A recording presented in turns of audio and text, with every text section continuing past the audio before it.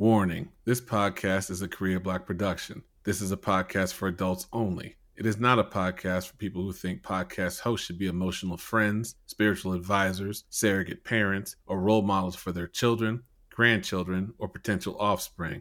This podcast may contain all sorts of trigger warning type content such as graphic language, harsh judgments, and microaggressive behavior. If you are a sensitive person, or reality challenged, or you only listen to podcasts that agree with your religious views, personal philosophy, ideology, or feelings about life in general, please do not listen to this podcast. All comments, compliments, and complaints should be sent to KoreaBlack@KoreaBlackProductions.com. Thank you.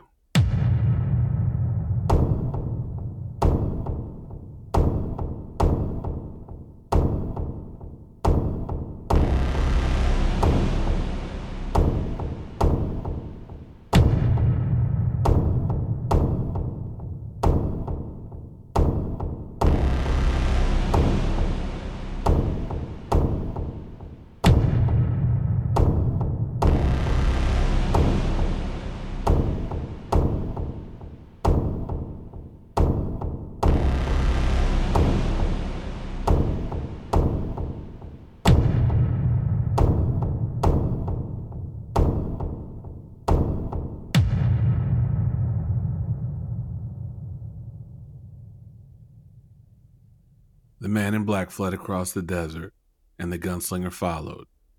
The desert was the apotheosis of all deserts, huge, standing to the sky for what looked like eternity in all directions.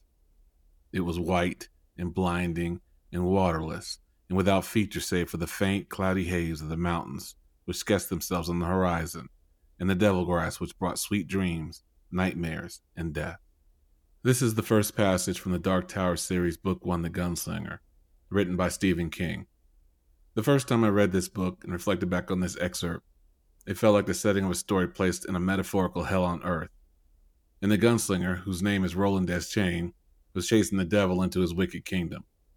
Roland's journey is ultimately a test of wills and the measure of a man who will stop at nothing to get what he desires or die trying to achieve it. The story begins in the aftermath of a world that has moved on. It was once a place of splendor and wonder that is now desolate and dying. Roland is one of the results of this rotting world, but even as it decays, he still pursues the man in black in the Dark Tower itself. The man in black is responsible for a good part of the evil that has befallen this world in recent times, and he also holds the answers to the questions Roland seeks. At this point in the story, Roland is following his trail and trying to survive traveling through the oppressive desert heat. As he walks, his mind constantly drifts from the present to the past. Sometimes thinking of the past brings him comfort of better days, but other times it brings him waves of never-ending torment. One step forward, 2 steps back. That's how his memories make him feel. A continuous cycle of joy and pain, which is why he's always looking for something to break up the monotony of thoughts of a time gone by. This brings us to a man named Brown. Brown is a corn farmer, and he lives in the desert with his pet raven Zoltan. When Roland first meets him, he's cautious because he doesn't know if Brown is truly what he appears to be. But as they spend more time together, Roland relaxes his guard and asks Brown questions about the man in black. As the day progresses, they eat dinner, and Roland asks Brown if he believes in an afterlife. Brown responds by saying, "I think this is it." This line struck me as important because it can have a dual meaning to it. Brown could be saying, "I think this is it," meaning once you're dead, there's nothing after this world. Or he could be saying, "I think this is it," meaning this is the afterlife we're currently living in now. I've always interpreted what Brown said as, this world is the afterlife, and I think Roland interprets it as the former. If the latter is true, then it reinforces the notion I alluded to earlier that if this plane of existence is the afterlife, then the afterlife must be hell, or at least an alternate version of hell, which is probably close to a type of purgatory. The people of this world are no longer living, but simply waiting to die, and whatever heights their civilization once achieved are now long forgotten, and what remains is falling into oblivion. Eventually, their conversation leads Roland to speaking about the town of Tull, a decrepit, dirty, broken-down town that looked like something out of the American Old West. But it was also very symbolic of how the world looked at large. Some towns were powered by electricity or batteries, but others, like Tull, seemed to run on kerosene oil and wood-burning stoves for light and power. When Roland enters the town, he immediately notices everyone is staring at him. He can feel the overwhelming sense of distrust and contempt for him being a stranger, which is magnified even further when he enters a saloon to get something to eat. Inside the saloon, there were about 15 people spread throughout the room. They all stopped what they were doing so they could get a good look at him, while at the same time making sure they kept their distance from him. Again, he could feel the tension in the air, just like he did when he entered the town, but this time it was accompanied by the overwhelming smell of sour beer and dried urine. But Roland didn't care about the people or the smell, because he was there for the food and drink. This is where Roland meets a bartender named Allie. He asks her if they have meat, and she says they do. She says it's clean beef, threaded stock. That supposedly means it's quality meat. But Roland doesn't believe this because a lot of the animals in this world were exposed to some form of radiation poisoning years ago. And because of that, they bore mutated offspring. But whether the meat was mutated or not, when a man's hungry, he's got to eat something. So Roland orders 3 hamburgers and a beer. There's something else we learn from this scene. Roland pays in gold, and apparently gold is a rare thing in this part of the world. When the saloon patrons see the gold, they're absolutely amazed. I assume the normal currency would be cash or trade, but the odd thing about what's unfolding here has to do with one of the patrons named Nort. Nort is what people call a weed eater. That's someone who smokes a naturally growing weed called devil grass in order to get high. But apparently smoking it wasn't good enough for Nort, because at some point in his life, his method of consumption was to chew large amounts of the devil grass as opposed to smoking it. But consuming too much of any drug can kill you, and that's exactly what it did to Nort. Nort died from a drug overdose. But he was later brought back to life by the Man in Black. So ever since then, his teeth turn green and his body continuously rots, which causes him to smell like death 100 times over. He's basically a zombie, but in his case, he's sort of half dead, half alive, but still addicted to the devil grass. He still has his memories, but he's kind of zoned out and keeps to himself. But once he sees Roland's gold, he becomes fixated on it and wants Roland to give him a coin. Roland does, and Nort goes off into a corner and stares at it in awe. The funny thing about Nort is, even though he died and came back to life, everyone still treats him as if he's doing just fine. The whole situation seems very odd. But since I'm a firm believer that people should mind their own goddamn business, I understand why people have no comment on the matter. This is just a side note. Some very close friends of mine love their own version of the devil grass. I always wonder if they'll end up like old Nort boy, but I digress. We also find out that Allie is attracted to Roland. She offers Roland information about the Man in Black in exchange for sex. Roland agrees to this, and an exchange of goods and services takes place in a room above the bar. Once they've spent some quality time together, Allie tells Roland what happened when the Man in Black came to Tull. She tells Roland about the note the Man in Black left her. The note said the Man in Black cast some sort of sorcery on Nort, and that if Allie said the word 19 to him, his mind would open up and Nort would tell her about the realm of the dead and what lies beyond. This scene is giving us a small sample of what the Man in Black is capable of, and once Allie read the note, it laid the groundwork for her days on this earth coming to an end. It was like a ticking time bomb inside of her head. Sooner or later, she would say the word 19 to Nort, and sooner or later the bomb would explode, and when it does, she will know firsthand about the secrets of death and beyond. But whether Allie lives or dies is ultimately not important. She is just one more piece of a puzzle that will spring a trap for Roland, and no matter what happens in this town, the target always was and always will be Roland. Everybody else is just a means to an end. For the next couple days, Roland and Allie continue their vigorous exchange of bodily fluids, while at the same time angering one of the saloon employees, the piano player named Sheb. Sheb was romantically involved with Allie until Big Dick Roland arrived, and now he's very upset that Allie has dumped him. So one day, Sheb decides to man up and go after Roland with a knife. Roland shows Sheb the error of his ways and breaks both of Sheb's wrists, and then Roland remembers he's seen Sheb before. They first met in a land called Magus. It was the first mission Roland's father sent him on as a gunslinger, and it was also the first time Roland would fall in love. But as fate would have it, this would also be his last time as well. Her name was Susan, and she was branded as a traitor by the governing powers of Magus, and because of her betrayal, she was executed for it.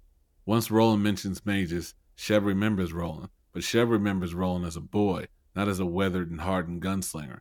Roland tells Sheb to leave his sight while he still can, and Sheb runs away. But unfortunately for Roland, bitter memories have returned and begin rolling throughout his mind. Allie tries to comfort him, but Roland prefers to be left alone so he can wallow in his sorrow. This will be a reoccurring event with Roland. The memories of the past are so hurtful that sometimes he just needs to shut himself off from the rest of the world. And it's during times like these that he's no longer a dangerous killer of men, but instead a sad and broken man. As the story progresses, we meet the town preacher Sylvia Pitson. It's Sunday, and she's giving a sermon about the Antichrist, who she refers to as the interloper. She rambles on about the interloper putting evil and temptation in the hearts of men, and how the interloper will cause the downfall of creation. Roland realizes she's making allusions towards him, and he leaves the church. The next day, he decides it's time for him to leave Tull, but before he goes, he wants a one-on-one meeting with the preacher lady. Sylvia Pitson lives in a small shack behind the church. When Roland gets to her home, he knocks on the door, but she refuses to answer him. So Roland decides to invite himself in and kicks the door down. We learn the name of a new character in the world of the Dark Tower. This is the first time we hear about the Crimson King. I'm actually kind of glad we only get a little breadcrumb of information about him, because to me, a writer being vague about characters or plot points is actually more enticing than a complete and total reveal. It makes me want to know more about this world and forces me to use my imagination as to what the backstory could be. The story progresses, and Roland's packing up and getting ready to leave Tull. But like clockwork, this is also when the Man in Black's trap is sprung. The entire town of Tull comes at him in waves. They're carrying whatever they can find as a weapon, and Roland begins shooting them down. He even sees Allie, who is being used as a human shield by Sheb. Allie begs Roland to kill her because she said the word 19 to Nort, and what she has learned is driving her insane. Roland gives her what she wants, and he kills her and Sheb. As he continues his killing spree, he tries ducking in and out of buildings, but no matter where he goes, they follow him like a shadow. He can hear in the distance Sylvia Pitson urging them on, but Roland keeps shooting and they keep dying. Then Sylvia herself charges at him with a wooden cross in each hand. Roland shoots the crosses into splinters and then puts 4 bullets into the woman's head. This was the only time the townspeople stopped their assault. They paused to look at the dead woman's body, and while they stared in awe, Roland reloaded his guns, and then what was left of the mob continued their attack. Roland was cutting them down as fast as they came. Even a small boy attacked them and managed to get a deep cut on the bulge of Roland's calf, but Roland answers this by blowing the child's goddamn head off. What was left of Tull's army began to scatter. They were defeated, and they knew it, so they ran like cowards do. But Roland didn't care. He continued to kill everyone in sight, and when the battle was over, the death count was 39 men, 14 women, and 5 children. Side note, for those of you who are offended that a fictional child got his head blown clean the fuck off, I answer you with this. In Roland's world, discrimination is not tolerated. Therefore, every man, woman, and child has the equal and fundamental right to get his or her head shot the fuck off his or her shoulders. So that being said, if a man is holding a gun and you attack him with chunks of wood and butcher knives, well, there's a very old saying that I think is written on the back of the 10 Commandments somewhere. Never bring a knife to a gunfight because you might get shot in the face. Those are words to live by, just saying. When Roland finishes telling Brown his story, Brown asks him if he feels better. Roland responds by saying, "Why would I feel bad?" So for Roland, killing people is as natural as taking his next breath. It's something he does because it's necessary to do, and he doesn't feel any emotional backlash from things that need to be done. I think this is a necessary mindset that a gunslinger must have in order to be successful at his job. And by successful, I mean staying alive. Otherwise, if you're not detached from your emotions, the amount of guilt you might feel could be so overwhelming that one day you might decide to put a bullet in your own head.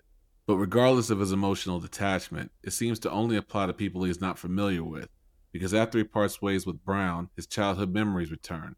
He thinks of Susan, and this time, another important figure from his past, a man named Court. Court taught him how to be a gunslinger, but he also remembers that Court is dead. They're all dead. Everyone he's ever cared about or loved is dead and gone. The world had moved on, and he moved along with it. Eventually, Roland comes upon a way station. This is where he meets a small 11-year-old boy named Jake Chambers. Roland sees the boy, and then suddenly collapses from a lack of food and water. Jake nurses Roland back to health, but like Brown before him, Roland is suspicious. But since the boy did save his life, Roland relaxes a bit and starts asking him questions about the Man in Black. Jake saw the Man in Black, but they never made contact with each other. After further questioning, Roland decides to hypnotize Jake because Jake can't remember his past. He does remember some things, like movies, television shows, and Mrs. Shaw, and Roland asks him, "Who is Mrs. Shaw?" But Jake can't remember that either. All he can recall is her name and what she looked like. Under hypnosis, Jake begins to remember his true origin. He is not of Roland's world, but from New York. His father worked in the television industry, smoked 4 packs of cigarettes a day, and has a slight cocaine habit. His mother was a scrawny woman who also had a very bad habit of her own. From time to time, she would cheat on Jake's father, but she wasn't all bad. She would sometimes sing lullabies to Jake. However, Jake hated lullabies because they had the tendency to scare him, and the woman named Mrs. Shaw was the family maid, and the only person Jake considered a friend. Jake also remembers seeing the Man in Black. He was the last person he saw from his world and the first person he saw in Roland's world. Roland finds Jake's memories hard to believe, and he begins to think that Jake is part of another trap left behind by the man in black. But it doesn't really matter to Roland, because despite his suspicions, he likes Jake, and after thinking more about his story, Roland thought it was odd that Jake was bothered by lullabies. When Roland was young, his mother would sing him nursery rhymes, and they would bring him comfort. And it's at this point that Roland remembers one of his mother's nursery rhymes, but instead of remembering her face, he remembers Court's. Court, an ageless engine of a man, his face stitched with the scars of bricks and bullets and blunt instruments, the scars of war, and in the instruction in the arts of war. He wondered if Court had ever had a love to match those monumental scars. He doubted it. He thought of Susan and his mother and of Martin, that incomplete enchanter. The gunslinger was not a man to dwell in the past, only a shadowy conception of the future, and of his own emotional makeup saved him from being a man without imagination, a dangerous dullard. His present run of thought therefore rather amazed him. Each name called up others: Cuthbert, Alain, the old man Jonas in his quavery voice, and again Susan, the lovely girl at the window. Such thoughts always came back to Susan, and the great rolling plain known as the Drop, and fishermen casting their nets in the bays on the edge of the clean sea. It was thoughts like these, in the calm moments of life, that would help Roland fall asleep. The next morning, Roland explored the way station, and he found the cellar. It smelled of cabbages, turnips, and rotten potatoes. The cellar also contained large, mottled gray, mutated spiders. The spiders are another example of a radiological event that had taken place at some point in the past. Whatever this event was, not only affected the animals and insects of this world, but later we'll find out some of the human population as well. Roland gathers cans of food and suddenly discovers there's something else down in the cellar with him. You can hear something trying to dig its way into the cellar. It made a small hole in the wall and then stops. Then heavy labored breathing begins. Roland believes it to be a demon and asks for it to speak, but once it does, the voice he hears is that of Allie. He was shocked by this because he had shot her to death back in Tull, but there was no mistaking that that was her voice, and she had brought him a warning. She told him to go slow past the drawers and watch for the tahine. Then she said that, while Roland travels with the boy, the man in black travels with Roland's soul in his pocket. Roland didn't understand any of this and tried to get more information, but it was too late. Allie was gone. This part shows us another glimpse into the supernatural nature of this world. Supernatural events are few and far between in this book, but I like it that way. I like the contrast between the slow burn of an American Old West type tale, juxtaposed with an even older Stygian type magic. I love the way the story builds and has very unique twists and turns to it. After the meeting with the thing in the cellar, Roland and Jake gather their belongings and head for the mountains. As the story moves forward, they take a break to rest. Jake is sleeping, and Roland is once again thinking about the past. We go back to Roland's youth, which is a hybrid world of a medieval-style Europe and the American Old West. So imagine European castles, but replace all the knights with gunslingers, and that's what Roland's world would have looked like. Roland once again thinks of his teacher Court and his childhood friend Cuthbert, as well as a hawk named David. They were training David to hunt and kill doves. On this particular day, Cuthbert had made a mistake in working with the bird, and Court viciously hit the boy. Court was a taskmaster and was always extremely violent with his students. He was hard on the students because he knew the world would be even harder on them when they were men. This is how gunslingers were made, and they would go out into the world and become the law and order of the land. So because of this, they had to be able to take a beating as well as give one. Court also decided that Cuthbert needed an extra helping of discipline, so he told the boy not to eat or drink for one day. The thinking behind this is, even though punishment weakens the body, it also strengthens a man's resolve. And what a man is made of is always more important than what a man can do. However, Cuthbert and Roland disobeyed Court's orders and went to visit their friend Hax the cook. Hax loved children, but not in a creepy, perverted kind of way. He generally loved the company of children. I imagine he enjoyed their innocent nature before they became corrupted by the madness of the world. Hax gave the boys food and they found a hiding place to eat. Unfortunately for Hax, he was unaware where the boys had chosen to hide, and the place the boys had chosen was in earshot of a secret meeting between Hax and a man named Robeson. "The good man," the guard was saying. "Farson? In 2 weeks," the guard replied. "Maybe 3. You have to come with us. There's a shipment from the freight depot." A particularly loud crash of pots and pans and a volley of catcalls directed at the hapless potboy who dropped them blotted out some of the rest. Then the boys heard the guard finish. "Poisoned meat. Risky. Ask not what the good man can do for you," the guard began. But what you can do for him, Hack sighed. Soldier, ask not. You know what it could mean, the guard said quietly. Yar, and I know my responsibilities to him, too. You don't need to lecture me. I love him just as you do. Would follow him into the sea if asked, so I would. All right. The meat will be marked for short-term storage in your cold rooms, but you'll have to be quick. You must understand that. There are children in Taunton? The cook asked. It was not really a question. Children everywhere, the guard said gently. It's the children we, and he, care about. Poisoned meat. Such a strange way to care for children, Hax uttered a heavy whistling sigh. Will they curdle and hold their bellies and cry for their mamas? I suppose they will. It will be like they going to sleep, the guard said, but his voice was too confidently reasonable. Of course, Hax said, and laughed. You said it yourself. Soldier, ask not. Do you enjoy seeing children under the rule of the gun when they could be under his hands ready to start making a new world? Hax did not reply. I could have killed them, Roland thought, frozen and fascinated. I could have killed them both with my knife, slit their throats like hogs. He looked at his hands, now stained with gravy and berries as well as dirt from the day's lessons. Roland? He looked at Cuthbert. They looked at each other for a long moment in the fragrant semi-darkness, and a taste of warm despair rose in Roland's throat. What he felt might have been a sort of death, something as brutal and final as the death of a dove in the white sky over the games field. Hax, he thought, bewildered. Hax who put the poultice on my leg that time? Hax? And then his mind snapped closed, cutting the subject off. What he saw, even in Cuthbert's humorous, intelligent face, was nothing. Nothing at all. Cuthbert's eyes were flat with Hax's doom.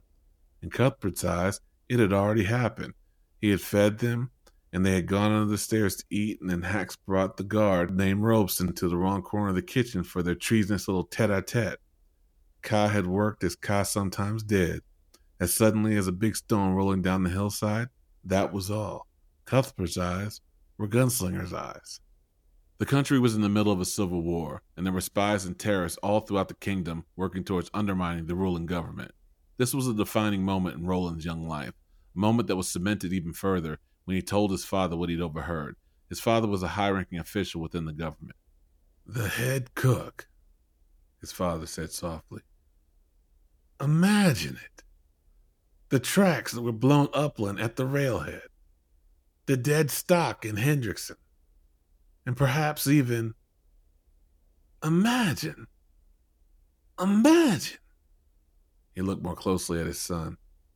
It preys on you? Like the hawk, Roland said. It preys on you. He laughed at the startling appropriateness of the image rather than any lightness in the situation. His father smiled. Yes, Roland said. I guess it preys on me. Cuthbert was with you, his father said.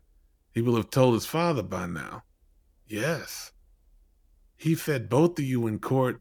Yes. And Cuthbert, does it prey on him, do you think? I don't know. Nor did he care. He was not concerned with how his feelings compared to those of others.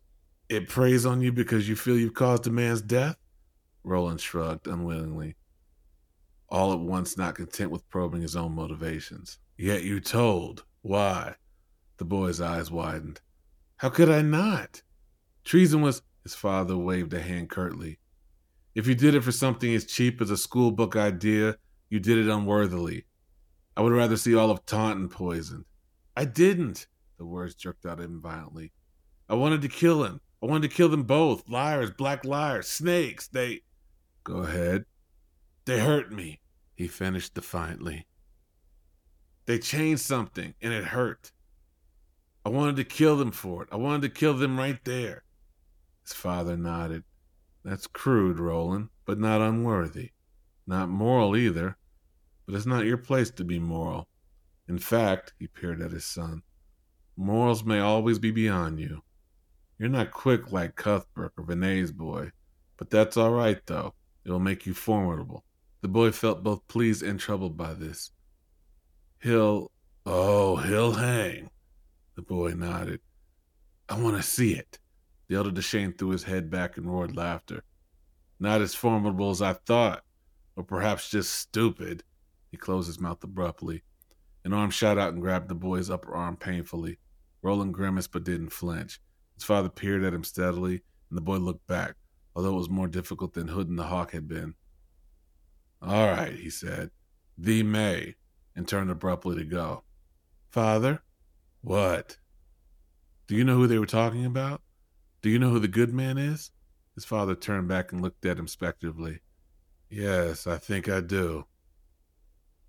If you caught him, Roland said in his thoughtful, near-plodding way, no one else like Cook would have to have their neck popped? His father smiled thinly. Perhaps not for a while, but in the end, someone always has to have his or her neck popped, as you so quaintly put it. The people demand it. Sooner or later, if there isn't a turncoat, the people make one. Yes, Roland said, grasping the concept instantly. It was one he never forgot. But if you got the good man, no, his father said flatly. Why not? Why wouldn't that end it? For a moment, his father seemed on the verge of saying why, but then he shook his head. We've talked enough for now, I think. Go out from me. When I was reading this scene, I thought of my own father. He was pretty much the same type of man Roland's father was. He would generally only speak with his children when necessary, and when he was done speaking with us, he usually wanted nothing more to do with us until another situation called for it. It was not always that cut and dry, but y'all get the idea. In Roland's world, men are hard on the boys so they grow up to be strong and productive citizens. The future of society rests on their shoulders, so strength and wisdom are guiding principles that are constantly reinforced within the patriarchy. So we return back to the present. Once Roland reaches the mountains, he knew he was getting closer to the man in black. His intuition had always been one of his greatest strengths. As the story moves forward, Roland and Jake encounter an oracle in the woods. But this particular oracle happens to be a demon.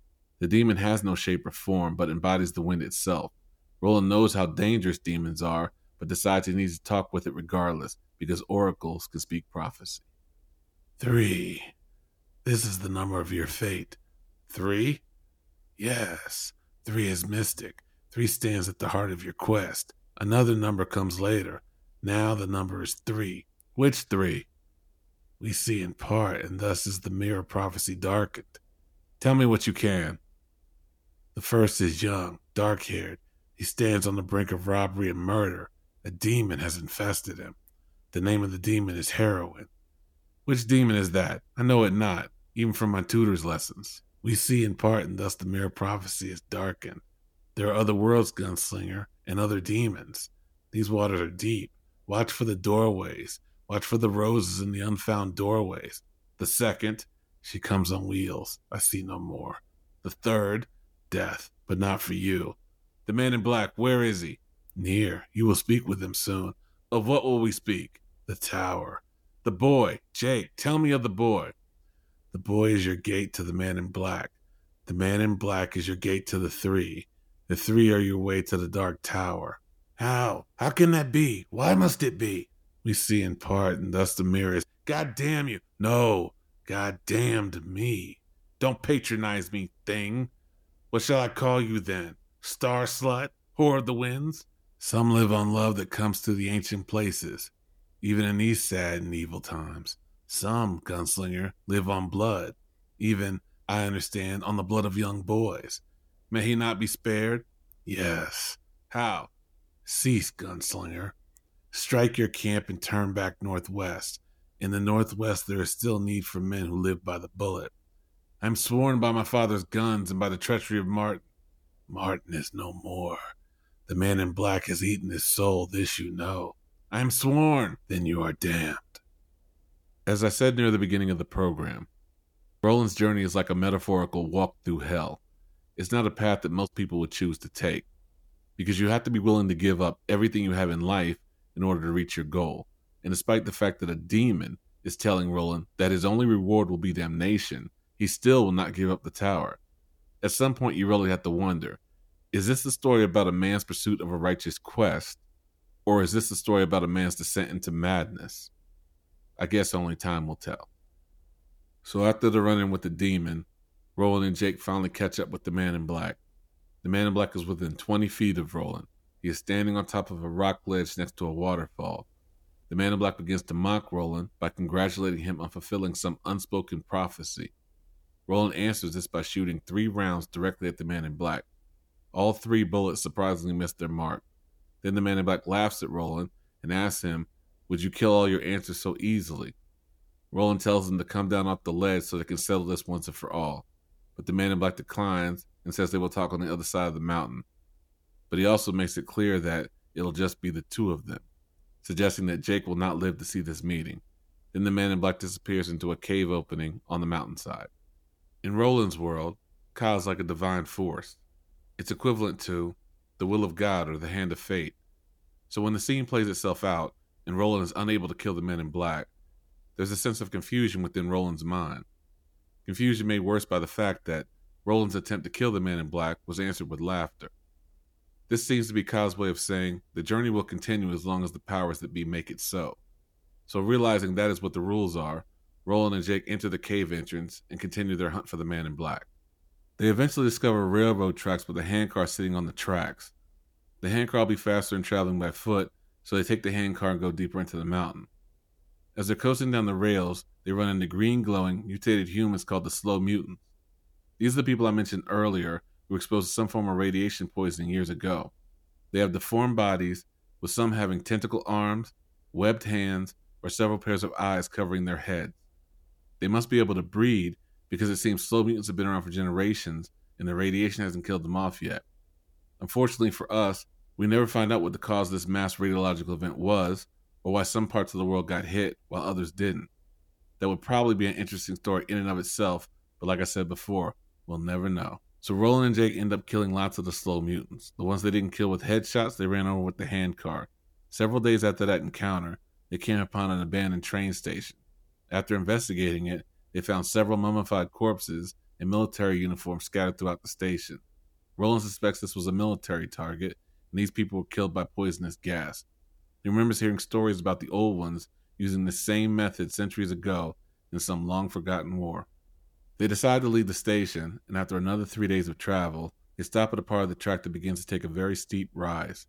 The tracks are held up by wood and steel support beams that form a massive archway stretching over a raging river below. The archway looks extremely dangerous because the entire structure is old and decrepit, but the alternative would be to go back the way they came, so Roland and Jake decide to leave the handcar behind and continue up the railroad tracks. As they're walking up the tracks, pieces of it are falling off with every step they take, but then they see light up ahead, coming from a cave opening to the outside world. They've been traveling through this mountain for over a week now, and are getting very excited about finally seeing daylight. When they're about 90 feet away from the cave opening, someone steps in front of the light. It's the man in black. His sudden appearance startles Jake, and he loses his balance, partially falling through the tracks. Jake was able to grab a part of the track so he wouldn't fall into the river below, but he's dangling in the air. Jake asks Roland to help him, but the man in black is telling Roland if he doesn't come after him now, the man in black will be gone forever, suggesting Roland will never know the answers he seeks in regards to the tower. Roland is torn by the decision, but decides to leave Jake behind so he can go after the man in black. The railroad tracks collapse, and Jake falls to his death. It was at this point that something the demon back at the way station cellar said began to ring true. The demon said, "While you travel with the boy, the man in black travels with your soul in his pocket." The meaning behind this is that as long as the boy is with you, he will eventually become your greatest weakness. This is due to Roland forming an emotional bond with Jake, a bond the man in black can exploit and cause Roland to lose what is left of his humanity, which is exactly what the man in black did by forcing Roland to choose between Jake or him.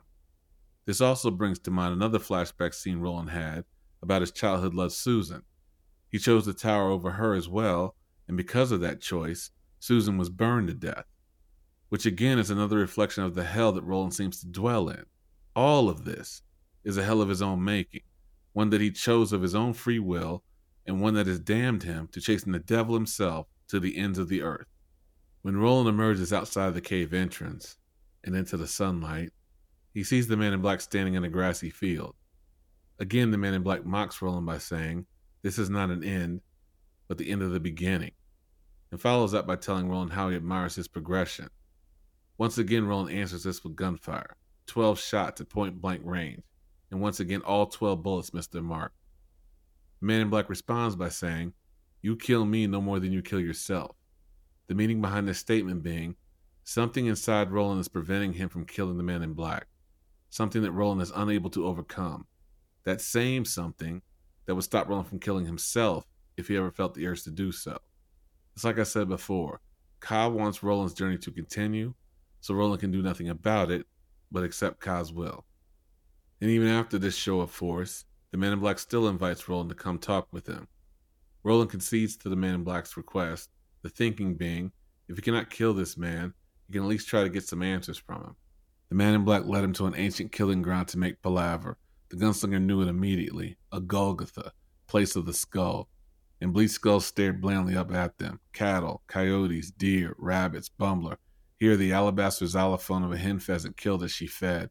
There the tiny delicate bones of a mole, perhaps killed for pleasure by a wild dog. The Golgotha was a bowl indented into the descending slope of the mountain, and below, in easier altitudes, Gunslinger could see Joshua trees and scrub firs. The sky overhead was a softer blue than he had seen for 12 months, and there was indefinable something that spoke of the sea in the not-too-great distance. "I am in the west, Cuthbert," he thought wonderingly. "If this is not mid-world, it's close by." The man in black sat on an ancient ironwood log. His boots were powdered white with dust and the uneasy bone meal of this place. He had put his hood up again, but the gunslinger could see the square shape of his chin clearly and the shading of his jaw. The shadowed lips twitched in a smile. "These are tarot cards, Gunslinger, of a sort. A mixture of the standard deck, to which have been added a selection of my own development. Now watch carefully." "What will I watch?" "I'm going to tell you your future. 7 cards must be turned, one at a time, and placed in conjunction with the others. I've not done this since the days when Gilead stood and the ladies played points on the West Lawn, and I suspect I've never read a tale such as yours." Mockery was creeping into his voice again. "You are the world's last adventurer, the last crusader. How that must please you, Roland. Yet you have no idea how close you stand to the tower now, as you resume your quest. Worlds turn about your head." "What do you mean, resume? I never left off." At this, the man in black laughed heartily, but would not say what he found so funny. "Read my fortune, then," Roland said harshly. The first card was turned. "The Hanged Man," the man in black said. The darkness had given him his hood back. "Yet here, in conjunction with nothing else, it signifies strength, not death. You, Gunslinger, are the Hanged Man, plodding ever onward toward your goal over the pits of Na'ar. You've already dropped one co-traveler into the pit, have you not?" The gunslinger said nothing, and the second card was turned. "The Sailor. Note the clear brow, the hairless cheeks, the wounded eyes. He drowns, Gunslinger, and no one throws out the line. The boy Jake." The gunslinger winced, said nothing. The third card was turned. A baboon stood grinningly astride a young man's shoulder. The young man's face was turned up, a grimace of stylized dread and horror on his features. Looking more closely, the gunslinger saw the baboon held a whip. "The prisoner," the man in black said. The fire cast uneasy, flickering shadows over the face of the ridden man, making him seem to move and writhe in wordless terror. The gunslinger flicked his eyes away. "Trifling upsetting, isn't he?" the man in black said, and seemed on the verge of sniggering. He turned the fourth card. A woman with a shawl over her head sat spinning at a wheel. To the gunslinger's dazed eyes, she appeared to be smiling craftily and sobbing at the same time. "The Lady of Shadows," the man in black remarked. "Does she look two-faced to you, Gunslinger?" "She is. 2 faces at least. She broke the blue plate." "What do you mean?" "I don't know." And in this case, at least, the gunslinger thought his adversary was telling the truth. "Why are you showing me these?" "Don't ask," the man in black said sharply. Yet he smiled. "Don't ask. Merely watch. Consider this only pointless ritual if it eases you and cools you to do so. Like church." He tittered and turned the 5th card. A grinning reaper clutched the scythe with bony fingers. "Death," the man in black said simply. "Yet not for you." The 6th card. The gunslinger looked at it and felt a strange, crawling anticipation in his guts. The feeling was mixed with horror and joy, and the whole of the emotion was unnameable. It made him feel like throwing up and dancing at the same time. "The tower," the man in black said softly. "Here is the tower." The gunslinger's card occupied the center of the pattern. Each of the following four stood at one corner like satellites circling a star. "Where does that one go?" the gunslinger asked. The man in black placed the tower over the hangman, covering it completely. "What does that mean?" the gunslinger asked. The man in black did not answer. "What does that mean?" he asked raggedly. The man in black did not answer. "God damn you!" No answer. "Then be damned to you. What's the seventh card?" The man in black turned the seventh. A sun rose in a luminously blue sky. Cupids and sprites sported around it. Below the sun was a great red field upon which it shone. Roses or blood? The gunslinger could not tell. Perhaps, he thought, it's both. "The seventh card is life," the man in black said softly. "But not for you." "Where does it fit into the pattern?" "That is not for you to know now," the man in black said, "or for me to know. I am not the great one you seek, Roland. I am merely his emissary." He flipped the card carelessly into the dying fire. It charred, curled, and flashed to flame. The gunslinger felt his heart quail and turn icy in his chest. "Sleep now," the man in black said carelessly. "Perchance to dream and that sort of thing." "What my bullets won't do, mayhap my hands will," the gunslinger said. His legs coiled with savage, splendid suddenness and flew across the fire at the other, arms outstretched.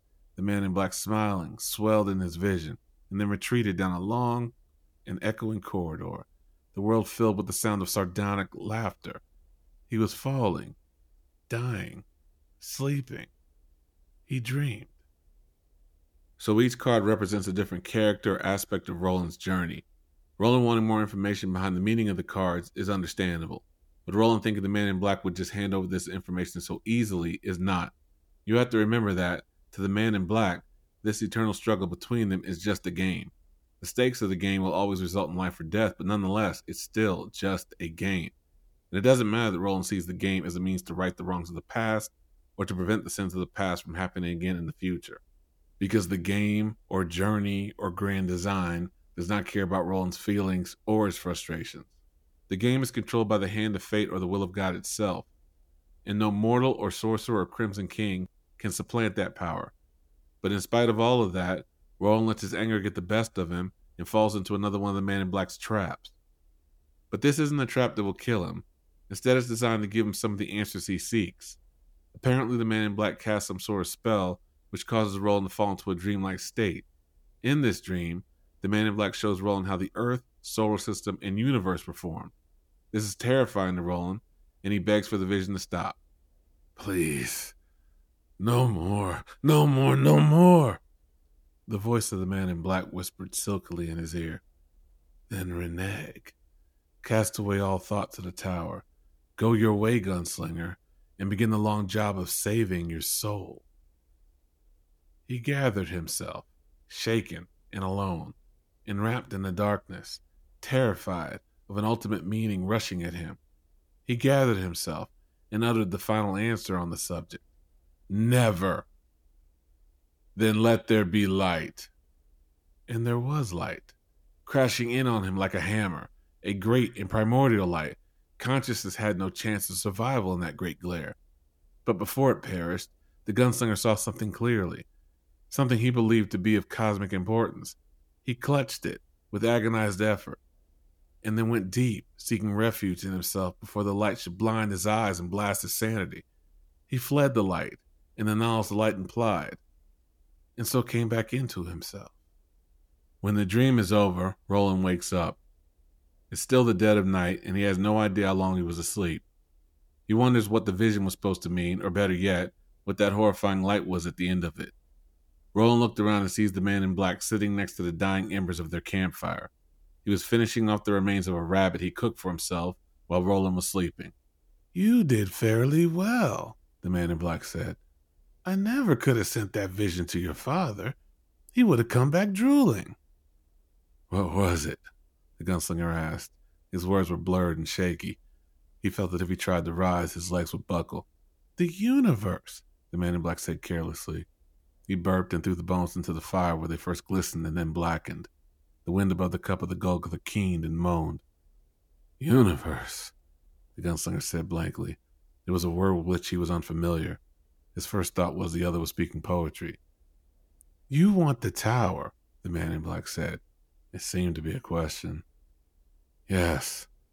Well, you shan't have it, the man in black said, and smiled with bright cruelty.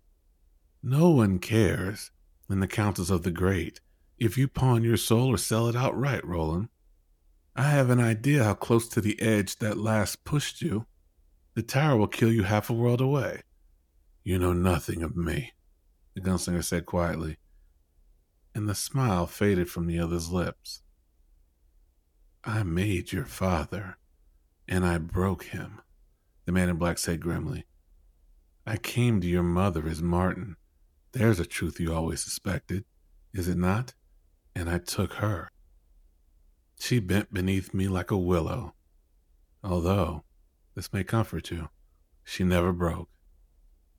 In any case, it was written, and it was. I am the furthest minion of he who now rules the Dark Tower. And Earth has been given into that king's red hand. Red? Why do you say red? Never mind. We'll not speak of him, although you'll learn more than you cared to if you press on. What hurt you once will hurt you twice. This is not the beginning, but the beginning's end. You'd do well to remember that, but you never do. So even though this was supposed to be a conversation about answers regarding the tower, the man in black cannot help himself but express his contempt for Roland and his family. It's a very personal hatred, one for which no reason is ever given. But we do know the man in black needs to destroy the Deschain lineage in order to get what he wants. But the problem the man in black is facing is the supernatural powers that be of this world see Roland and the man in black as two sides of the same coin. Therefore, they want both men to continue to exist. And it doesn't seem to matter how much either man wants the other one dead, because God or Ka or whatever force dictates the laws of creation won't let one kill the other one directly. However, if someone else or something else chooses to kill either of these men along the way, well, apparently that's just fine with the head supernatural force in charge. It kind of makes you wonder, though, with all the pain and suffering in this world, is God just fucking with people for some greater purpose in mind? Or is God just an asshole? I'll leave that one for y'all to decide. Something else happened in this scene that's very important, but Roland does not pick up on it. The man in black says, what hurt you once will hurt you twice. This is not the beginning, but the beginning's end. You do well to remember that, but you never do. The suggestion is that Roland has taken this journey before. This is reinforced by an earlier part of their conversation where the man in black says, you were the world's last adventurer, the last crusader. How that must please you, Roland. Yet you have no idea how close you stand to the tower now as you resume your quest. Worlds turn about your head. Then Roland says, what do you mean resume? I never left off. And the man in black responds by laughing heartily, but would not say what he found so funny. So the key part of this conversation is the man in black saying, as you resume your quest, and Roland responding with, what do you mean resume? I never left off. And then the man in black responds by once again laughing at him. When someone has detrimental information about a person and doesn't reveal it, and simply lets the person experience whatever turmoil or trauma may come down the path of life, this is inherently evil. Roland knows the man in black is pure evil, but Roland doesn't know that the man in black has secret knowledge of past events. Events Roland should remember, but once again, the supernatural forces that be prevent him from doing so. There is also another clue that the battle between these two men has lasted longer than one man's normal lifetime. The man in black has also stated that he is nearly immortal, and Roland is as well, for now at least, suggesting that there is something at work that is greater than the both of them, extending their years upon this earth, and keeping them alive for as long as need be. But Roland does not understand the subtlety in how the man in black speaks. Therefore, the true answers to what Roland is searching for are lost in translation.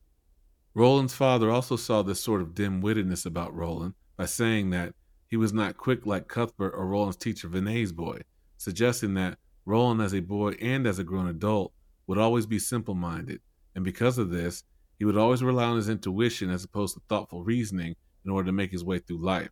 This makes Roland extremely formidable due to his impeccably sharp instincts, but his biggest weakness will be not being able to see the deceptive nuances that life will constantly thrust upon him and because of this, he will always be blind to what stands before him.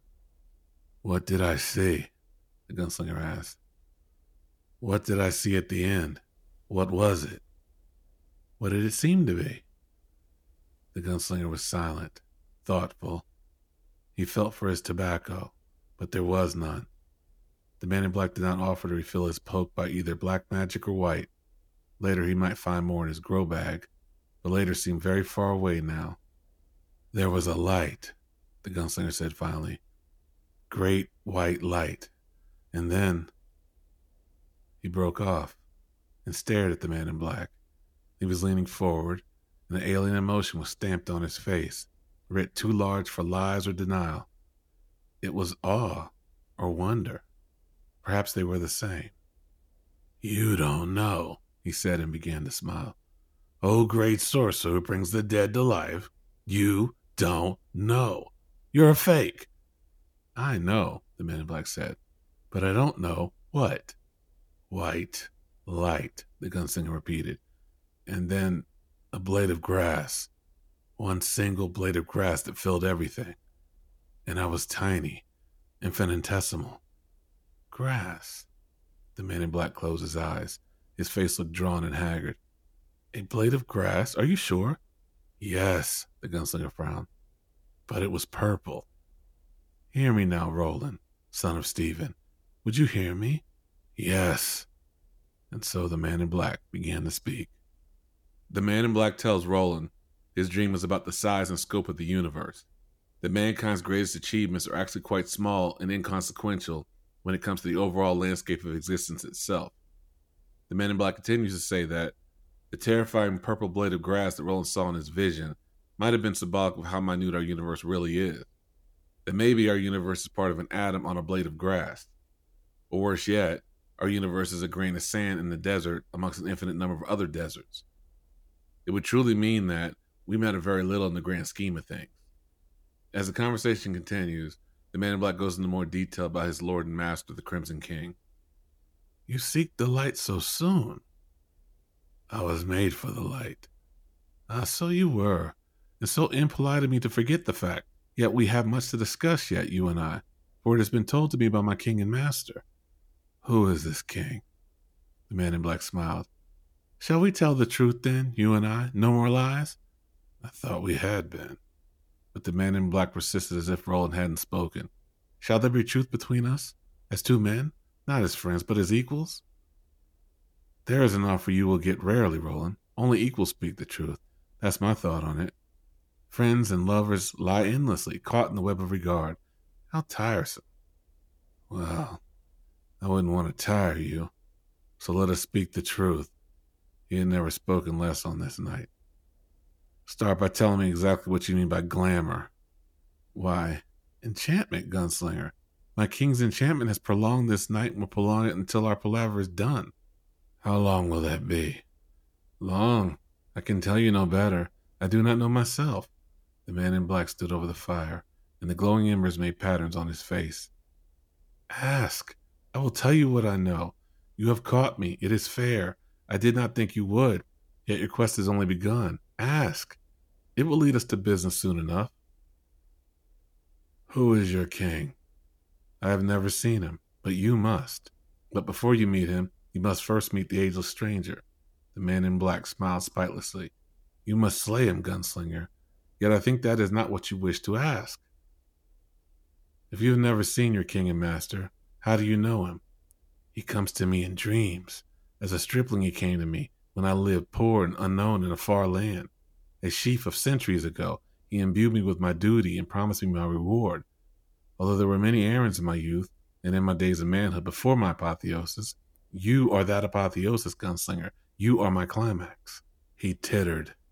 You see, someone is taking you seriously. And this stranger, does he have a name? Oh, he is named. And what is his name? Legion, the man in black said softly, and somewhere in the easterly darkness where the mountains lay, a rock slide punctuated his words, and a puma screamed like a woman. The gunslinger shivered, and the man in black flinched. Yet I do not think that is what you wish to ask either. It is not in your nature to think so far ahead. The gunslinger knew the question. It had gnawed at him all this night, and he thought, for years before, it trembled on his lips, but he didn't ask it. Not yet. This stranger, is he a minion of the tower, like yourself? Yar. He darkles. He tinks. He is in all times. Yet there is one greater than he. Who? Ask me no more, the man in black cried. His voice aspired to sternness and crumbled into beseechment. I know not. I do not wish to know. To speak of things in in-world is to speak of the ruination of one's own soul. And beyond the ageless stranger is the tower, and whatever the tower contains? Yes, whispered the man in black, but none of these things are what you wish to ask. True. All right, the gunslinger said, and then asked the world's oldest question. Will I succeed? Will I win through? If I answered that question, gunslinger, you'd kill me. I ought to kill you. You need killing. His hands had dropped to the warm butts of his guns. Those do not open doors, gunslinger. Those only close them forever. Where must I go? Start west. Go to the sea. Where the world ends is where you must begin. Compelled by something outside of him, Roland said, You have one more thing to say, don't you? Yes, the man in black said, and he smiled at the gunslinger with his depthless eyes and stretched one of his hands out towards him. Let there be light. And there was light, and this time the light was good. This conversation was actually a dream within a dream. The let there be light phrase was a sort of enchantment to end the second dream, a dream for which Roland did not know he was in. When Roland wakes up this time, he has physically aged 10 years, and the man in black is dead. All that remains of him is a skeleton inside of his black robe. But the purpose of the dream within a dream was to discourage Roland from pursuing the tower and show how meaningless his quest really is. But Roland doesn't care. He thinks the whole thing was just a sorcerer's trick, and most of what the man in black had to say was just lies. Roland heads west until he reaches the beach, then sits down and dreams about reaching the tower and fighting some unimaginable battle before it.